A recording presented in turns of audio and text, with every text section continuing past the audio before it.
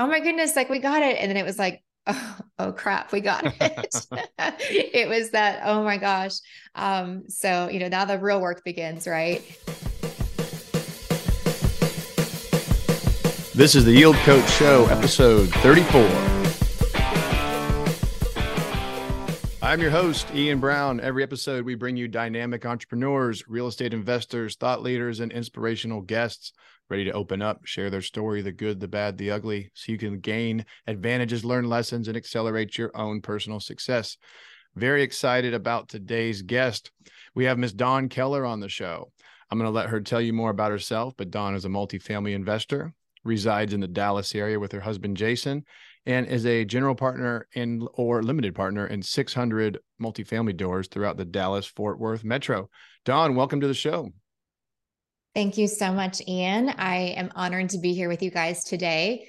I'd love to just share a little about my story. I know Ian and I were talking a little bit, just like I believe that there are a lot of people out there like me that genuinely want to make a change in their life or in their financial situation. And I particularly find there's a lot of people that want to invest in real estate.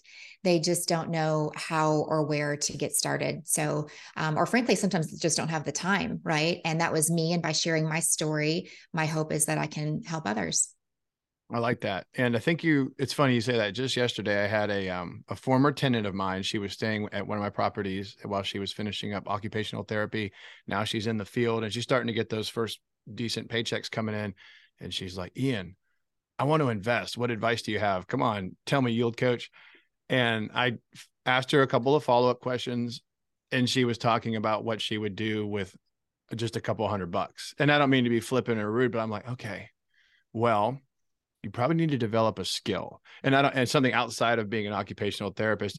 Otherwise, you need to just run a budget, maybe house hack, pay off your car, pay off your credit cards, accumulate a little bit of money and participate in deals. But to hit you right off the rip here, what do you say to people that are like, I want to invest, but I don't know how to get started or where to get started? Yeah, great question. I definitely think each individual is different and their situation's different. And I'm a big believer in mentorship. So I would like to hit on that too. But Yeah. maybe just if I want to back up and just kind of share a little bit about kind of where I came from too. Because I think sometimes people, at least for me, I think it's really easy to say, well, that person has better opportunities than I had, or they have a better education, or they come from money, so it's easier for them. It's really easy to get caught up in those kind of lies that we tell ourselves. And for me, that definitely wasn't the case. And I didn't grow up with a lot. My parents divorced when I was 2, and before my mom remarried, before she married my stepdad, there were several years where my mom was working 2 jobs, raising 3 small children by herself. And there's no doubt in my mind that absolutely made me extremely independent. I have so much respect for her. I'll never really know all the sacrifices that she made, but I watched her just figure it out. And I think that's really carried throughout my entire life. That, sometimes the truth is really that not all of us have all of the answers. Sometimes we don't know how we're going to make something happen, or we don't know how we're going to get through a challenging time in our life, or to reach a goal, achieve something that we want to do. But sometimes we just have to figure it out. And no one's going to do the work for you, right? And sometimes it doesn't always look the way that we thought that it would, but you pick yourself up and you figure it out. And to me, I use role models throughout my life. Definitely, mentorship is I'm a huge believer in modeling someone that has done the thing that you want to do. And, my parents growing up, they taught me to just save my money, right? That's what they knew. It's just like, work hard and save your money. And I became a really good saver. I put all my money in a 401k, thinking that was the way to grow my nest egg in retirement. And I remember seeing my 401k down 30% in a single year. And, I worked really hard for that money, and I could have put that money into something else. And I was looking for something that was really going to grow my money exponentially. I dabbled in the stock market. I was tired of the volatility of the stock market. And now my parents are in their 70s and they're both still working.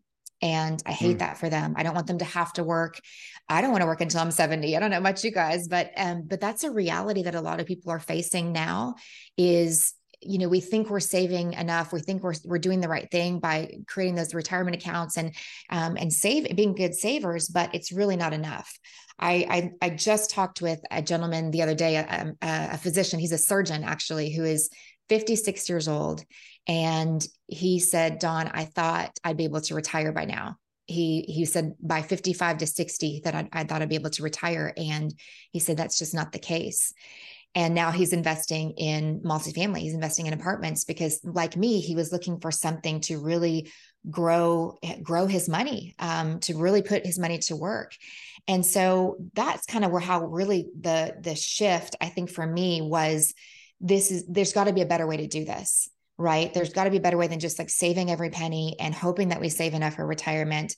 And that's what really got me started investing in real estate. And I did a Mhm. single family flip. I did one. That was enough for me. So for all of you flippers out there, God bless you. That is a really hard, it is a hard job. And to me, I thought, like, how am I going to scale this into something bigger? That was my biggest thing. That was my disconnect, is you're going to have a huge pipeline of single family flips or buy and hold single family to really accumulate that and grow that into something bigger versus the very first apartment building that I bought. And we can get into this in a little bit. And is that I bought a 91 unit apartment building here in the Dallas Fort Worth area. So having 91 units all under the same roof versus 91 single family homes, you can imagine, is a lot easier to manage, just a lot easier to scale your money that way. So that's really kind of what triggered it for me, is there's really got to be a better way to do this. And then I started seeking out people that have done the thing that I wanted to do. And so mentorship for me, that was probably the number one thing that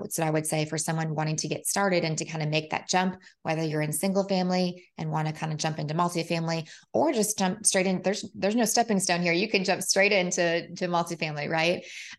But I would say, make some good connections, find some people that have done the thing that you want to do, that are in this business, and kind of model them, just shadow them. There's some great meetups, great content out there, including, Ian's podcast, the Yield Coach, things like this that are really kind of help you figure out where to get plugged in your local area. I started at a meetup. I went to a meetup that was a multifamily based meetup. And from there, that led me, I met people there that led me to other meetups, and that led me to join a mentorship program. Wonderful. And I think that you made a good point by kind of backing up my question. Is it does depend. Everyone's a little different. Um, like your example of the physician surgeon, that's a busy, uh, high net worth individual that probably has no business trying to do this on their own. I mean, they could try. Everyone, like you said, with the right leadership and guidance, everyone, I believe, could find success in real estate investing. But for some people, the better role is to make that irreplaceable, super high dollar per hour task, whether it's surgery, law.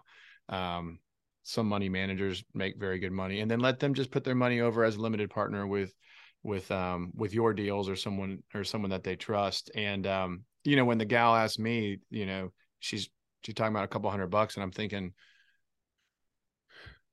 I think what I'm hearing is that the general public that's not in our space, they almost think there's like this like magic pill or silver bullet, or like we as investors don't do a whole lot. It's like a hack, to use like words my daughter would use, like, oh, what's the hack on this? What's the hack on that? And I think that you could vouch. I know that I can. It is still work. I mean, it actually can be. Some people leave their W-2 or their 1099, whatever it is, their steady job. They go into these entrepreneurial investment pursuits, and they're like, holy crap, I'm working more than I was before. This is supposed to be this like easy panacea cure all. And it's not. So I think that, I think just the nature of that question, I could tell, oh, she must think there's like an easy button, like the old Staples commercial, and Yeah. there really is not. I'm still looking for the easy button. I don't think it exists. I agree. Yeah, I would definitely agree with that. And that's exactly why that's how I started investing passively, because it's a time, it's a time thing. Yes, it's a lot of work. If you're going to be on the active side and be an active general partner in multifamily, it is a lot of time. And I do think that is a misconception. People think that it's easy. It is a lot of work. And so passive investing is a great option for that surgeon. That's exactly why he is investing now passively alongside me. And let someone like me and my partners do all of the heavy lifting. That's exactly what it is. So leveraging partners can be partners are a secret weapon, right? Finding the right partners and leveraging their time. For me, I think that I'm definitely the type of person that I want to do everything myself. If you got to want it done right, you got to do it yourself. And that's not true. And I've learned that very much so in multifamily. Even my partners, my general partners, that you find a good team, you're splitting up the work, and then you're also able to focus on the things that you're really good at and efficient at. Why spend your time spinning your wheels on tasks or a part of a business that's really not what you're good at, what you're made for? And so being able to kind of split up those tasks and really rely and leverage your partners, it's huge. You can go so much faster, so much further using partners. So definitely, yeah, for some of our passive investors, that's exactly why I got started, as I didn't have the time. And that's a great option to put your money to work. I mean, my real estate investments are performing better than any investment I've ever made. Yeah, I got started I've been in real estate 17 years, but I got really active in investing 7 years ago.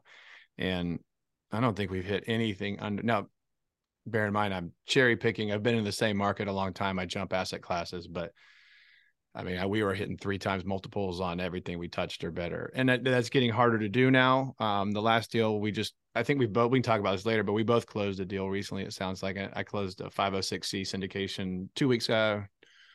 By the time this airs, it'll probably be like a month out. But we just closed a big industrial tract and a modest raise. We raised $1 million, but I mean, that deal has so much upside in it. But it's, that was the only thing that we closed in the past almost year. But my point is, some of these, if you're prudent and you have a sharpened eye and you're consistent in your underwriting, and it does help to stay in the same market. I do jump around a little bit, but I haven't talked about this with you, but my original core competency was commercial real estate appraisal, certified general appraiser. So I was kind of accustomed to jumping in and out of cash flows for different investments, and jumping around geography.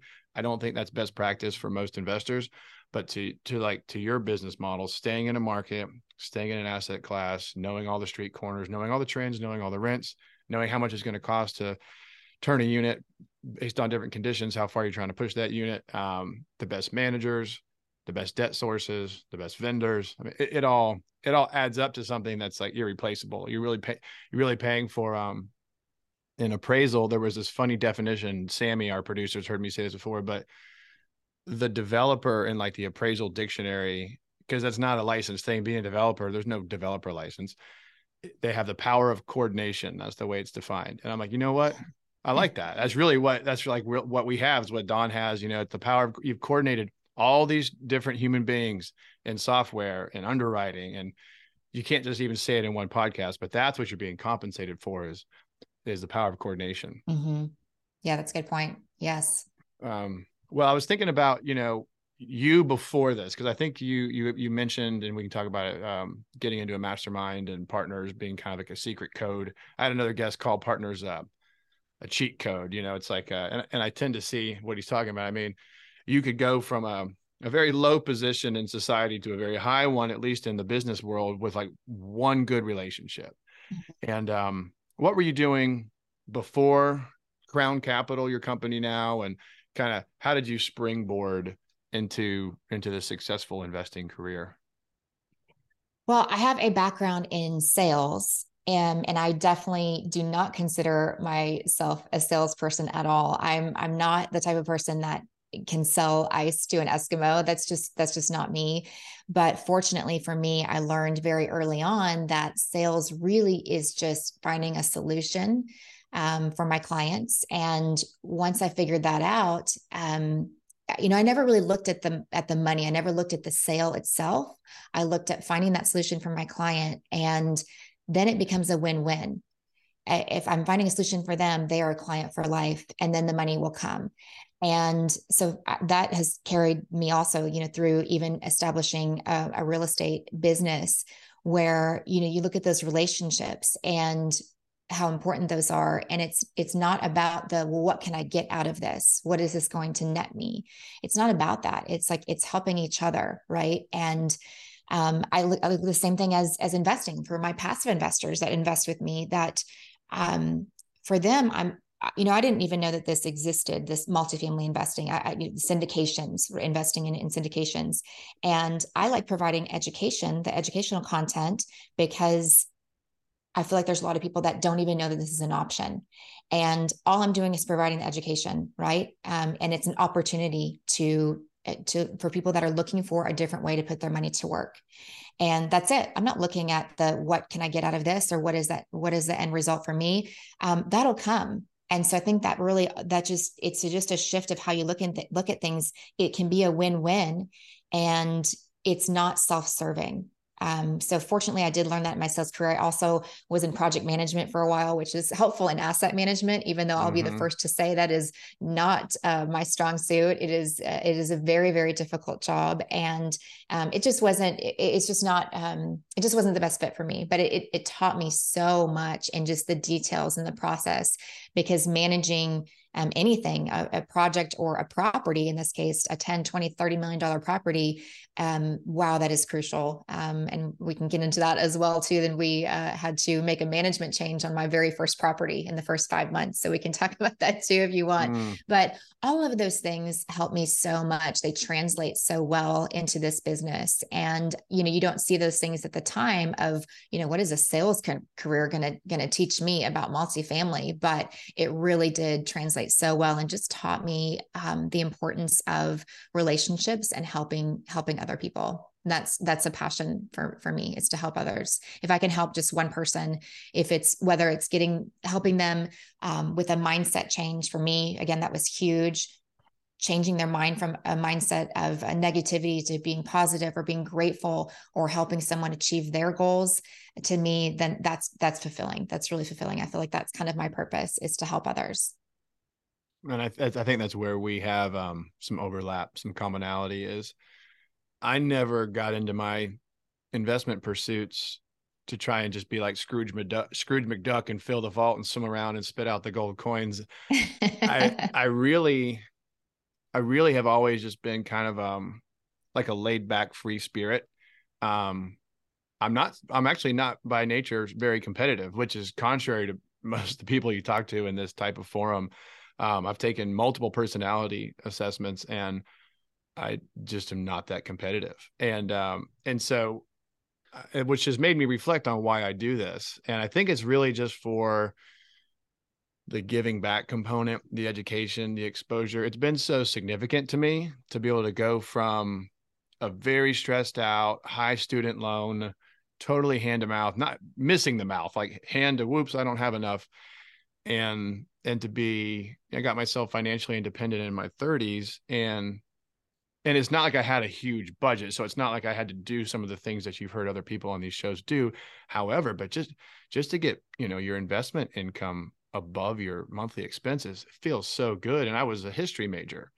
I had to learn a lot of this after going through my appraisal and legal and brokerage training. But even then I was doing legal, brokerage, and appraisal for others. It didn't really make me an investor. I learned keywords. I learned how to underwrite. But once I kind of got through the veil, I was like, I've got to spread this word. I'm not, and to your point, I'm not very salesy either. I'm just more mad. I'm just exposing people to ideas. But I'm like, I know I've seen my SAT scores. I've seen my GPA. I know if I can do this, I know other people can do this. And so I was Yes. like, I would just be remiss. I'd be a bad human being for so many reasons. I make my father sad. I mean, I have to spread what I've learned to those that are receptive to hearing it, because I think divorces and family life, so much of it is around like financial burden. And I think some people are like, oh, you have a show, you just like talk about, getting rich and ruling the world. That is not my MO at all. If you want to shoot for that, whatever motivates you. I don't think that's going to motivate somebody in the long run, but whatever gets you going. But for me, it was about family and time and freedom and those components, and just a level of where I could be myself and that's okay. So, Yes. Oh my gosh. I could not agree more.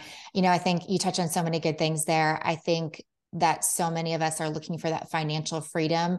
And to me, what that really means is time. I think you think it's about the money. Oh, that's going to help me, but it's really what money can allow you to do. And I think when it comes down to it, all of us are looking to buy back our time, time for the things that are important to us, time to spend time with our families, or volunteering, or whatever makes your heart full. That's really, I think, what we're ultimately looking for. And you also kind of touched on this too. I think it's that abundance mentality, helping others. That's something also that we talk about a lot in this space, that I didn't come from that. And it just makes sense. There's this scarcity mentality that a lot of people have, that there's not enough success for everyone, which is so not true. I believe that there's plenty of success for anyone who wants it. And why not share that with others? If we can all share in that success, that makes this world a better place, right? So why would you want to keep that to yourself? When you've got something that's working for you, successful in a financial and investing, why not share that with others? Help them succeed along the way, because there's enough success for everyone. So that, absolutely, I totally agree with that. and I think that's why, even though, we've both, and we can get into this, we both syndicated real estate, and we've done, I would consider it fairly advanced kind of black belt investing. The part that probably I'm happy to have done that, and I'm excited. I think the part that I still get the most excited about, even when I discuss with others, I like the college age up to, well, I won't put a cap on it. That's not really fair, because that's a little ageist, but I like that kind of coming of age, college, maybe late high school type person that has everything in front of them and no one's really told them there's just a few decisions that are really going to make a big difference. And no one, and God bless my parents, liberal arts majors, very loving, very religious, very supportive. I've had a great family life, but no one ever really told me running into deep six-figure loans for advanced degrees was a bad idea. It just, no one said it. I'm like, oh, it's okay, you'll earn it back. And then I became an attorney in Jacksonville, Florida, in 2013, and I was like, oh my Lord, I am never paying these things off. And so it was through almost mimicking the behavior of my clients to, like you talked about modeling. Mm-hmm. Some of my early models that were like, mentors that were paying me because I was providing services to them, but I would make sure they find the deal. I underwrite the deal. I could get them a lender. I mean, I'd been in real estate a long time, so I could help them with all that stuff, write their contracts, review everything. But what I was watching, even though I was an appraiser, I was kind of watching like why they bought what they bought. Like, I understood the numbers, but they would be like, now this is a while ago, so you're gonna laugh, but they'd be like, Ian, going to Jacksonville, I'll take any C class, D class concrete block. We'll pay up to 50,000 a unit if it's not garbage. And I'm like, well, that's a very informal, that doesn't sound like anything from appraisal school. And like, lo and behold, I started to underwrite the stuff based on these very like loose credentials and criteria. And I was like, oh, I see why they're doing it, because everything's renting for 750 or 800 a unit, even in these neighborhoods. Or the voucher's worth, 800 for a 2-bedroom. And so if they pay 50 and it doesn't need a lot of rehab, it's going to cash flow X. And it just started to all come together. But it was, and what I'm getting at with this ramble is strategic partners and mentors, whether you pay for them, whether you're providing them services and then inherently getting some of their wisdom. I think that's where it is, because you can't control where you start. You're born where you're born. Your parents are who they are. But you can make some pretty substantial changes intentionally. And I really don't think it can't be luck, because there's too many people like us on shows like this talking about change. And a lot of it was manifested, between the ears and then applied. You can't just be an idea person. But I think for me, my clients were my first like accidental mentors. And it sounds like for you, and you can tell us, it sounds like paid coaching or mentorship. I'll let you kind of dive into that. Was kind of a secret weapon. And I will just give one thought on that. Another way would be to just work for a developer or an investment company or a capital company. However, it would be unlikely they would try to give you enough exposure to go do it on your own. Even if they love you to death, it's not in their best interest to like tee up Don to go out and conquer the same market doing the same thing that they're already doing, versus a coach or a partner where you're actually rising together, it's different. It's like you're being trained to be your own CEO. I'll pause there and you kind of give me your thoughts on that. Yeah, I would definitely agree with that. There's certainly situations that you could be in, and just with the right people that will, kind of bring you along. But that wasn't the case for me. So I did join a mentorship program, a paid mentorship program, and I was looking for kind of the fastest way to get there, right? And I was willing to pay for that. I'm not saying you can't do it. Otherwise, you can definitely, if you meet the right people, maybe through meetups or just connections, absolutely you can do it. I just think it might be a lot more challenging and may take longer. That's just my opinion. So the paid mentorship was the way to go for me, where you basically have coaches at your fingertips that teach you everything. And it's like, it's like if you want to, it's like Google Maps, right? If you want to get somewhere faster, if you could use a road, the old school road map, or I don't know, a compass, or you could use Google Maps, and you can pay for tolls, right, to get there faster, get from point A to point B. So there's lots of different routes you can take, I guess is what I'm saying. And when you want to get from one point to another, and you have lots of different choices, lots of different paths that you can take. But the route I chose was, I'm willing to pay for tolls. I'm willing to pay extra. I want a coach that's going to teach me everything from A to Z. And so that's what I did. And that definitely helped me get there a lot faster. So. Yeah. And I think that one thing that's not discussed as often is burnout. And one thing that partnership or paid mentorship or coaching can do is it can greatly reduce the chance that you burn out. You have another person who theoretically is like above you and pulling you up and pulling you along, and B, you're not alone. So I think we briefly touched on this maybe right before we hit record, but I mean, it can be a lonely journey, the journey of the entrepreneur, the journey of the investors, plenty of room for self-doubt, plenty of room to question every decision you've made up to this point. uh, and I know I'll speak for myself. I've been there so many times. I'm like, how did I ever arrive at this moment? And you question like everything you've ever done, or I have.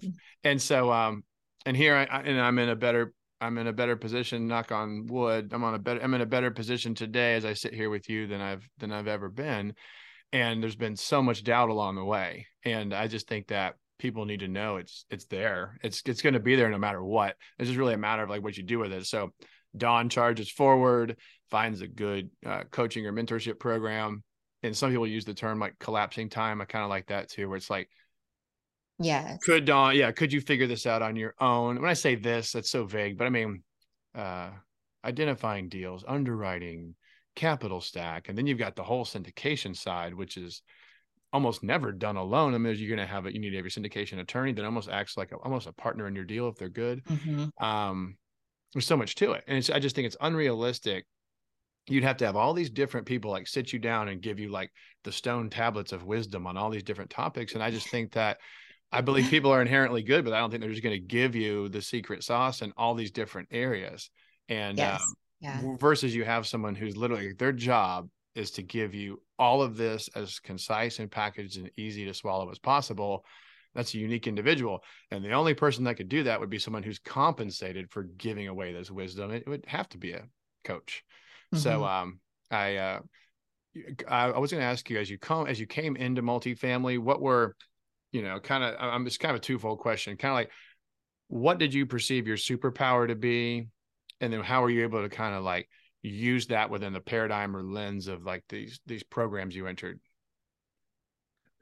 I think mine was probably networking, or still is, I guess. But here's one thing that I did learn about myself is I was really good at meeting people and networking, but I realized that I wasn't really communicating what value I could bring to a team. This was particularly when I was looking for partners.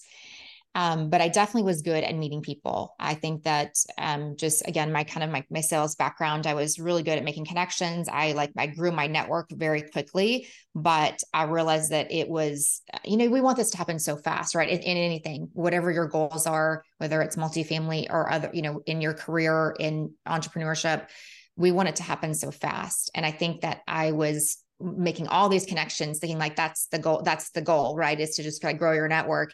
And then I realized, okay, that's really not the way to do it. I think having even fewer relationships, but more, just more solid, just really actual true connections. I think that was really what established it for me. So I think I took the wrong approach at first of just like, of trying to just get as many business cards as I could. That's not the goal here. So it really, when I took a step back and I was like, no, I would rather have fewer connections, but make them really solid and really establish those relationships and put the time into developing those relationships. And that's really eventually how my partners came about, is through those connections. So that's really kind of where I started focusing, is on those strong connections. And then I do like capital raising. That's kind of where I see myself fitting in the best.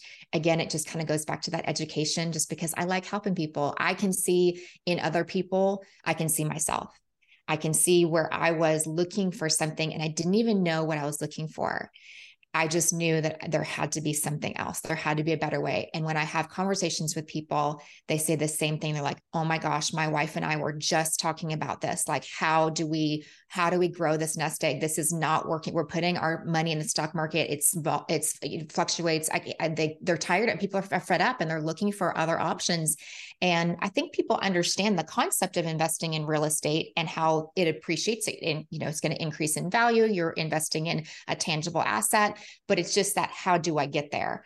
And so this is a great, it kind of connects those two. And that's why I like providing the education. So that's really all capital raising is to me. It's just a good fit for me. But so now I'm just establishing more relationships and just having those conversations. These are real people just like you and me that are just like, they're struggling with, how do I make this work? And, when you can offer a solution like, hey, this is what worked for me. And that's it. You're sharing your story, and like, this is what worked for me, and then take it from there. So that has been a gift and a blessing to be able to share that with others. What do you find, and it might be a different answer, as of today than last year, but what do you find the biggest challenges right now in raising capital? It sounds like we both just finished a capital raise of some sorts. I think I have a feeling your deal was bigger than mine, but you'll have right to ahead. update your numbers. Yeah. Now I'm over 700 doors. So, hey. yeah, I didn't mention that to you earlier on. Yes. I meant to send you the info. So yeah, it just closed one a couple of weeks ago. I think the challenge right now is there's a lot of people that are fearful in this market. And I understand that. I get it, because, it is a very different market that we're in right now. Hopefully looks like possibly might start kind of leveling out. I think there just hasn't been a lot of trading going on, a lot of buying and selling going on in multifamily because of that uncertainty. And I think as an investor, I think that's where a lot of people they're fearful, right? And I would just say to that, there's buying opportunities, there's any buying or selling opportunities. There's opportunities in every market cycle. This is really it is a normal market cycle. I think everything was booming for so long that we kind of got used to that. And we got so spoiled by interest rates. This deal that we just closed on, we get a 5.17 interest rate. That's actually really good. So there's still there are some opportunities. And I just would, remember that this is a normal economic cycle and there's buying opportunities in every cycle. You just have to know what you're looking for and just be more selective, right? Just do that extra homework, or have someone, do it for you, and make sure that you're vetting these deals, and your sponsorship team that you're working with. Look at kind of like 2020, that was, looking back on that year, I was the one, as I just said, I got tired of the volatility of the stock market. I was actually buying on Wall Street in 2020, in March and April of 2020. And that was because now I don't tend to put a lot of my money in the stock market anymore, but I recognize that this is an opportunity. And while everyone else was selling and dumping their stocks because they were fearful of what was happening, I was buying. I saw Starbucks was down 60%, and I'm buying because I'm like, I know y'all love your Starbucks. Like, Starbucks is not going anywhere. It's going to come back. And so when things are on sale, when the market is down, that's when you buy. Those are the good opportunities, right? And sure enough, look at 2021. I mean, was crazy. The growth was incredible. So anyone who bought multifamily in 2020, if they're holding it through 2021, I mean, just like incredible growth, had some of the best returns ever recorded ever. That's because they saw an opportunity when the market was down, when everyone else was fearful, and they jumped on that. So, that's what I would say right now is I get it. I understand like being cautious, and that makes sense, right? Be smart, but don't let that fear paralyze you. Yeah, I agree. I think that the track record of your operator, or your syndicator, if you're investing in like private placements, like I do and like you do, I think the track record of your operator, has your operator solved problems like this before, or just their ability to problem solve and operate through, have they underwritten with margin?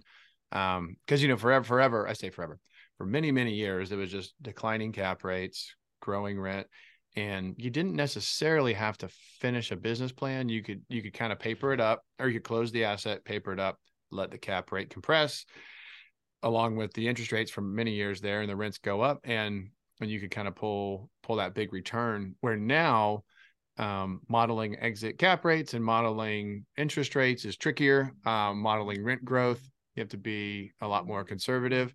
So I still like multifamily when you can get in it below replacement, because there is a lot of new construction out there. And like, I'm in Jacksonville, Florida, but we have thousands and probably tens of thousands. At least 10,000. We have a lot of units coming online. They're in the pipeline. They're either entitled or under construction. And we only have like a 4% vacancy. We have really good rent growth, a lot of population growth. They'll probably be okay. But if I were just, to start today, if I could go find something that's kind of like B class, maybe C, depending on where it is, and I know I'm way below the cost to construct, replacement cost, at least I know nobody can pop up right next to me, build a competitive property. I can kind of create some margin at acquisition. And say I had to weather a storm, I was appraising before the fall of 2008 commercial real estate, and then right through it and beyond.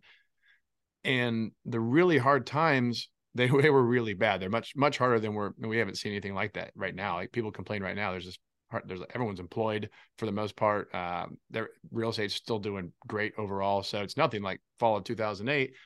But if you were able to kind of hold for even 5 years, as long as you didn't have some weird ballooning debt or some trigger, you were going to be A-okay. So I feel like right now, obviously underwrite some volatility, but if you're modeling a 5-year hold or more, I feel pretty confident. You're an established operator, your market. I'd still feel pretty confident. Yeah, agreed. Yeah, absolutely. So, yeah. Well, kind of looking at some of your, we were going to talk about maybe one of your sample deals. It doesn't have to be your first deal per se, but a lot of times we'll dive in and just kind of unpack a sample deal. If you're game for that, let's go for it. Let's go for absolutely. it. Yeah, we can. I think my first one is a good example too, especially, that first one is always kind of the hardest. Mm-hmm.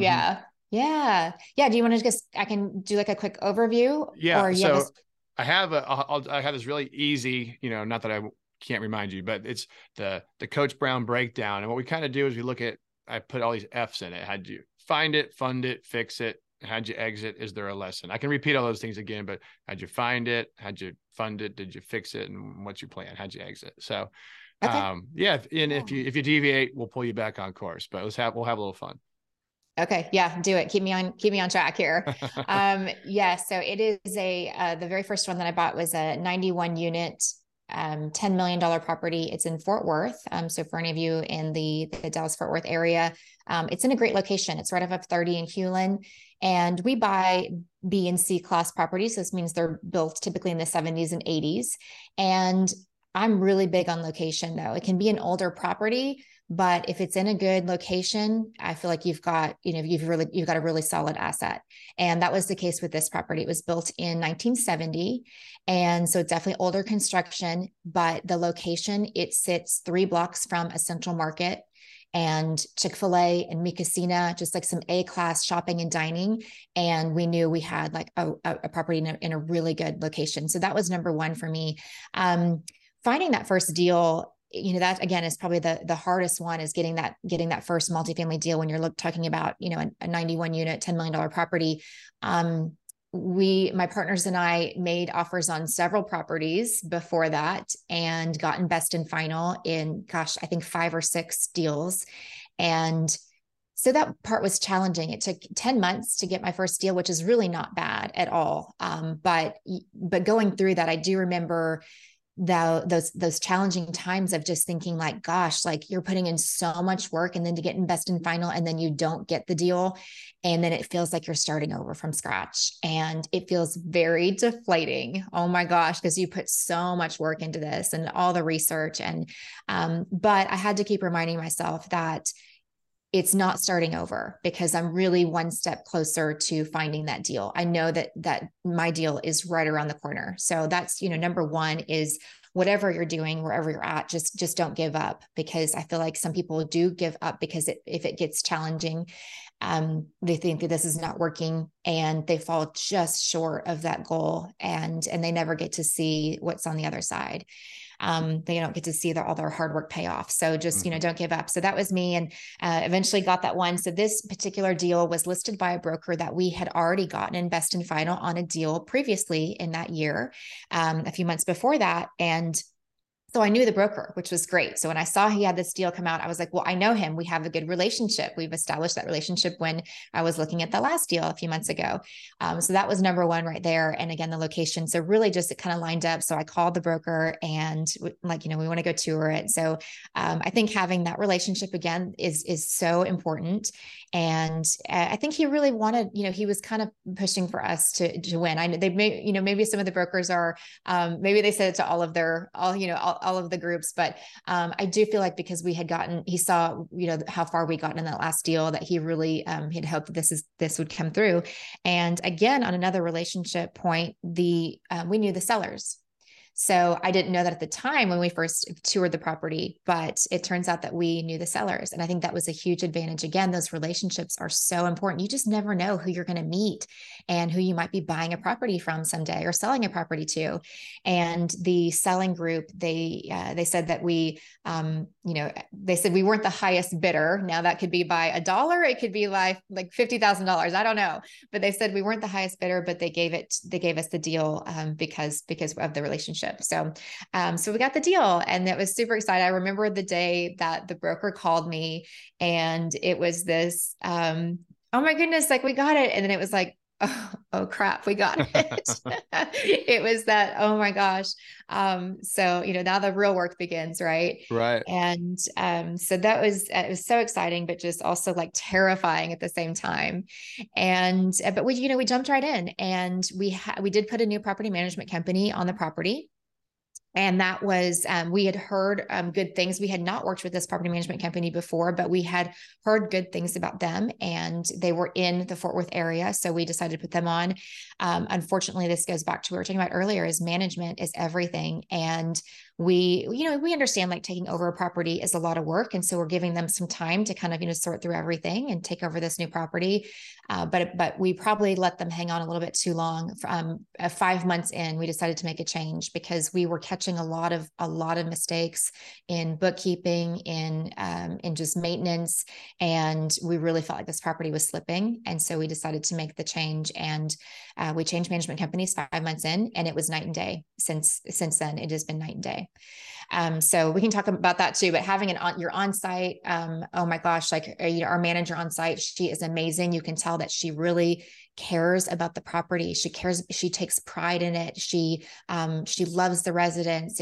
You can really just see that she takes ownership of that. And that's so crucial. So your on-site is that management is so crucial. But going back to some of the other questions, because I'm already getting off track here. Funding. So funding, we did a bridge loan. That was what everyone was doing. This is in 2021.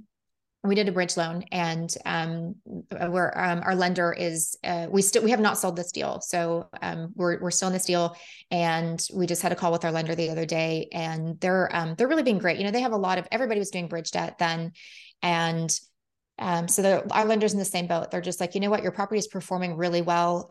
They're basically just kind of working alongside of us and just kind of monitoring what the market's going to look like. And, we're looking at possibly next year.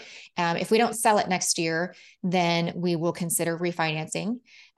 into probably fixed, but we'll see what interest rates look like. We probably, have another 6 months to a year before we would even look at that. We're kind of just going to wait and see what the rest of this year looks like. Yeah. But it is important to also have a good relationship with your lender. It's great to have those conversations and just be honest with them. Again, fortunately, this property is we're exceeding pro forma rents, our pro forma income, just because of that location is just fantastic. So our property is 96% occupied. We continue to kind of just do those unit turns and improve the property. And it looks really pretty. I mean, it makes night and day, the curb appeal, everything. We're also making this a place. This is where our residents, this is their home, and we want it to be a community that they love and that they want to come home to. That's just, it's pretty, it's clean. I was out there a few months ago and just visiting with our on-site, and one of the residents came in, and she didn't know who I was, and so I'm just chit-chatting with her, and she asked me, who are you? And I was like, I'm one of the owners, and she was like, oh my gosh, she was like, I've lived here for 6 years, and she said, I have seen such a huge difference.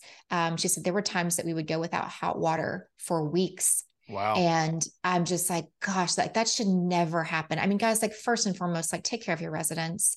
I understand this is a business, but this is somebody's home. And so, that is so, so important to us that we're taking care of our residents. And then they want to stay, we're making this a great place for them, a safe place for them. And then they want to stay, they want to renew when their lease comes up. This is, again, that goes back to that win-win. This is a win-win. So it's been really good. It's been very rewarding to hear that from residents. And I think you actually got through it. How'd you find it? How'd you fix it? Was there much on the fix it side? Was there much of like a capital expense business model, or was it more managerial value add? We definitely have done a lot of renovations, mostly to interiors. It was kind of a hodgepodge of the interiors. So we're just making them more consistent with new flooring and new cabinets, new countertops, and some exterior projects. We did like some cedar fencing. Some of the fencing was in bad shape. Some landscaping to really just kind of clean it up. We did new washers in the laundry rooms there. So yeah, there's definitely some amenity things that we've done to kind of add to the property. But yeah, I think the management was huge. But all in all, I mean, it was just kind of just taking the property to, I think, the next level of just turning it into, just kind of a nice place, but really kind of making sure that we're hitting all of those important things, like not only having hot water, I mean, the basics, but then making it just a prettier property, that beautification to make it even, to enhance it that much more. But I would say probably the biggest challenge on that one is, aside from the management change, now that we're in a good place there, was some of these older properties is plumbing. I'm just going to say plumbing. That's a lot. These old pipes, man. Oh my gosh. Make sure that there's extra money. Fortunately, we do have that extra padded money in our CapEx budget for unforeseen things. And yeah, some of those older properties, they tend to have a lot of plumbing issues. So that's been another, a leak, and we're like, okay, here's another one. So make sure we have extra budget for that. Oh, I know Yeah. I had, I got up to like 126 or 124 multifamily, all C class. Some you might argue D. And I sold 40 in Jacksonville that I had, and C minus type assets. And man, built in the 70s, and they were like, they'd been through every hurricane. They were like bunkers, but man, that metal plumbing, and like it's been hacked on over the years and decades. And yeah, somebody's got a leak in their ceiling and it's coming down, or like the bibs, whatever they call them, like in the hot and cold water handles on these old showers, and they'll leak behind the wall, and you can't tell. They'll get stripped out and they'll leak down through into the gal that's below, and old granny's looking up and there's water coming down in her vanity. And you're like, oh God, here come if you do this, like maybe here comes a rent concession, maybe, depends on how bad it is. Here comes, the handyman and that related bill. God forbid it's something your handyman can't do. Now you've got, permitted plumbing work. And yeah. Oh yeah. So, yeah. I know more about plumbing probably than I ever cared to. Want to do. Yeah. Yep. Well, it's funny because I know multifamily is your core competency, and multifamily is really good to me. I still have an 83 unit with a partner, and like 7 Airbnbs. That's different, kind of a different animal. But I will say it's way up on the managerial, even asset management. I know you're not the property manager, but even doing the asset management as the GP syndicator, I mean, that's a lot of work on these things. There's constant Mm-hmm. decisions. And Mm-hmm. versus I'm like, I look at deals now and I'm like, man, maybe I'll just do like a boat and RV yard. I'm like, give me something, give me something mindless. I know that probably sounds lazy and horrible, but I've been in the trenches. No, you're right I've done, though. It, I've done the voucher stuff. I've done the 1960s, the 1970s, the metal pipes, the bad roof, all that stuff. So, but like we both know it's worth it. It's worth the effort. And one thing I didn't even mention after you talked about the case study, it is a community. So like I said boatyard. Yeah, actually I am going to do a boatyard. Mark my words, I'm going to do one. But when you do residential, multifamily, and you are building a community. I know some people kind of roll their eyes because they hear that a lot, but I don't think you should roll your eyes. I mean, all the stuff that I bought was really badly managed, and a big part of our business model was like assuming these were quality tenants, that pay their rent and they're respectful to the property. We want to make them happy. We want them to be proud that they live there. We would like mm-hmm. to retain them. I mean, that's to our Yes. business benefit, but we want to retain them and we want them to be happy and we want them to tell their friends about the property. We want to change the reputation. Even if we didn't Exactly. have to, we would usually rebrand the property just to completely purge and disassociate the previous branding, the color scheme, the name. Even if it wasn't that bad, we'd just get rid of it. Or I did buy one that didn't have a name. And so we, adding a name, adding some new color schemes, getting a little bit of pride of um, tenancy, ownership, possession goes a long ways. I think that's not Yes, discussed that much, but it's really important. it does. Yeah, agreed. Yes. Yep. Um, I'm going to jump into kind of like our one last section before we talk about some of your extracurriculars, but this is the resources part of the conversation, like things that have been great resources for you. Could be books, could be mentorship programs, could be really anything. Could be podcasts that you like, a YouTube channel that you like, but a lot of people that listen to this type of medium, they're actively searching for other things. So what are some resources that you like? It could be anything that I already mentioned, could be a conference. Now that conferences are kind of back in vogue. It was weird not having, like, I never did any of those Zoom virtual ones. Not to dog them. I've got to be there. I can't Yes. pay and sit on Zoom, but they're back. They're In back in swing. person. Yeah. Yeah. Yeah. In person is, I agree. Yeah. It's different.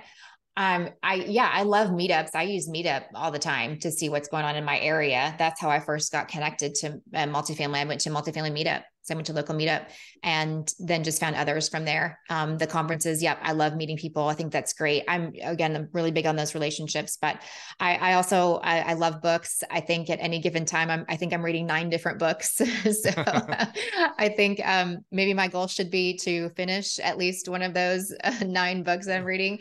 So I just finished recently the Power of One More by Ed Milet. That was a great one. I love that he talks about habits. That was kind of a big takeaway for me on that one. Is our habits are our default. That's what we go to, naturally when you're tired, when you're on autopilot, whatever it is, like those habits, that's our default. And so it was really kind of, when I thought about that, I was like, oh, you're just making sure that you have those really positive, productive habits. And this is something that I had done before reading the book, but it definitely kind of honed in on what am I doing, my habits. But I start my day every day with a devotional. And then after that, I also, I'm a big list person. So I make my list for the day, but at the top of my list, I write out affirmations. I write out who I am, especially if it's something that I'm struggling with at the moment. I kind of write the opposite of that, of like, no, this is who I am. Like, this is who God designed me to be. And it could be anything. It could be, I'm full of, I like Jesse Itzler's, I don't get tired. I write that one a lot. I use that one a lot. I don't get tired. When you're feeling tired, it's like, no, I don't get tired. I exude positive energy. Whatever it is, that you're, maybe if you're feeling the exact opposite, but I'm a believer in just in expressing those things and telling yourself a different story. So love that. But one of the books that one of the very first books I read about mindset I love is it's called You're a Badass at Making Money by Jen Sincero. Nice. It's not multifamily related at all, but mindset was new to me. And it really just kind of changed like the way I was like viewing myself, like what I think about, what I'm telling myself, and really just giving myself the encouragement. I didn't really come from that. We talked about that a little bit. Like I didn't come from that background of like, oh, you can do anything you want to do and be anything. I didn't really come from that mindset. So this was all very new to me. And it really just kind of like, it was a really funny book too. It was just a really fun read. And I really enjoyed that. So, but there's some, I mean, man, there's so many good books out there. Gosh, I love the 12 week year. Is that what it's called, by Brian Moran. If you're, just breaking your goals down into, instead of annual goals, breaking them down in 12 weeks. I mean, there's so many good resources like that out there for sure. I was at the Hunter Thompson Capital Raising Conference in Kentucky in January of this year, 23. And that was the first like live event I'd been to in years, actually. It was the first one post-COVID. And then so that almost takes care of 3 years right there. So Jesse, you mentioned Jesse, I'm going to say his last name, is Itzler. Yeah. Itzler. I love him. I'd heard of him, but like I'd never followed him on like socials or seen him speak or anything. Never watched his YouTubes or anything. So he presented, and I was just like, like it was so Amazing. well done. Oh my yes. God, it almost God, it just made me like want to do more, be more dynamic, like just like turn up the dial. And what did he say? I'm gonna botch it because I'm doing this on the fly. He said, you'll never be dissatisfied if you empty your tank. He had this like empty your tank analogy. And he's like, people that are like depressed, I don't want to say depressed because that is its own clinical thing, but let's say you're down or melancholy about like your performance. If you empty your tank, meaning you went all out 100, call it 110% into the effort, the capital raise, looking for the property, the network, whatever it is you're trying to do, the podcast, the new branding. If you went all in and emptied the tank, you won't have regret. Is when you take these half steps and half measures. And I was like, that just like really rang true to me. I've never really been upset with anything that I've done as long as I did it to my fullest, emptied the tank. And so, and then he had this, it was a big calendar. I must confess, yes. I haven't done it yet. So if you've done it, his big ass calendar. His big ass calendar. Yeah, you did great. It. Okay, so yeah, I have it. I decided it doesn't really matter when I start it, which is probably a bad thing to tell myself. I'm like, I'll just pick that time and just loop back around to that time the following year. There you go. But it's on my immediate personal to-do list to do the 1 year calendar with is it Misogi is like the big, That's right. The big thing of your year. Yes. Yeah. I love his whole concept of calendar planning, because the calendar, he's like, don't put business stuff on there. That's not what you've got your business calendar, right? And this calendar is for planning your life. It's to make sure that, because life goes by so fast and we sometimes get so sucked into our businesses and we work so hard that we don't make time for our life, those things. Mm-hmm. So he's like, this calendar is for planning your life, and that he blocks time off for those things, the Misogis and his Kevin's rules. And it's really cool. Yeah. You guys should definitely look up Jesse Itzler. He's amazing. He's so inspiring, just so passionate, such a genuine guy. I've gotten to meet him on several occasions personally. I went to one of his kind of like boot camp things. Oh, nice. In this past fall. So just really, but yeah, be sure you're planning your life and then, fit your business around that.